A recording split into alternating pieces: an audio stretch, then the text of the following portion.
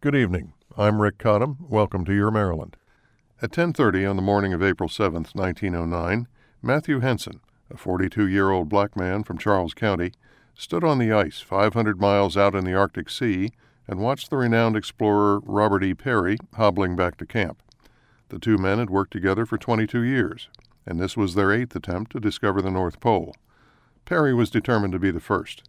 In 1892, he had broken his leg on an expedition, but kept going until forced to turn back. In 1899, his feet froze in his boots and 9 toes had to be amputated. This time they were close and they knew it. Peary had gone out a few miles to take the final readings, expecting to locate the exact spot himself. Yet as he drew closer, Henson could see no sign of joy on the commander's face. 5 days ago, they had set out to cover the last 132 miles. Each day, a new sled and dog team had broken a trail over pressure ridges, some of them 100 feet high. They had to watch for cracks in the ice that opened and closed with fatal unpredictability, into which dogs and men sometimes vanished. Each day, the party grew smaller, as the previous day's lead sled peeled off and returned to the base camp. But they were moving fast. Henson had been making these marches for 18 years and marked off the miles in his head and in his legs. Peary's crippled feet forced him to ride the whole time in a dog sled, so he couldn't know that of which Henson was now certain. When they stopped the previous night, they had covered the entire 132 miles. Peary thought they had a little way to go, but Henson reckoned they could stop looking for the pole because they were standing on it. Henson was probably the only American of his day to have made himself fluent in the Eskimo language, Inuit, and he knew something else as well.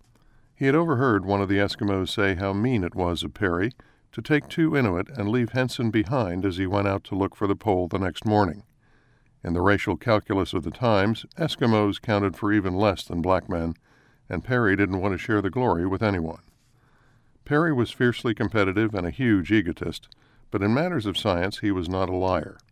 As he and Henson approached one another, each dealt with the fact that they had reached the pole yesterday together. Henson cheerfully held out his hand and said, "Well, Mr. Peary, we're now at the pole, are we not?" Peary looked away. He covered his eyes with both hands as though they hurt, and grumbled that he wasn't entirely certain they had reached the pole. He hobbled off a short distance to take more measurements. Then he ordered the American flag raised over the camp. Henson led the Eskimos in 3 cheers, and a few hours later they began the dangerous trek back to Greenland. Along the way, Peary was cold as the ice itself.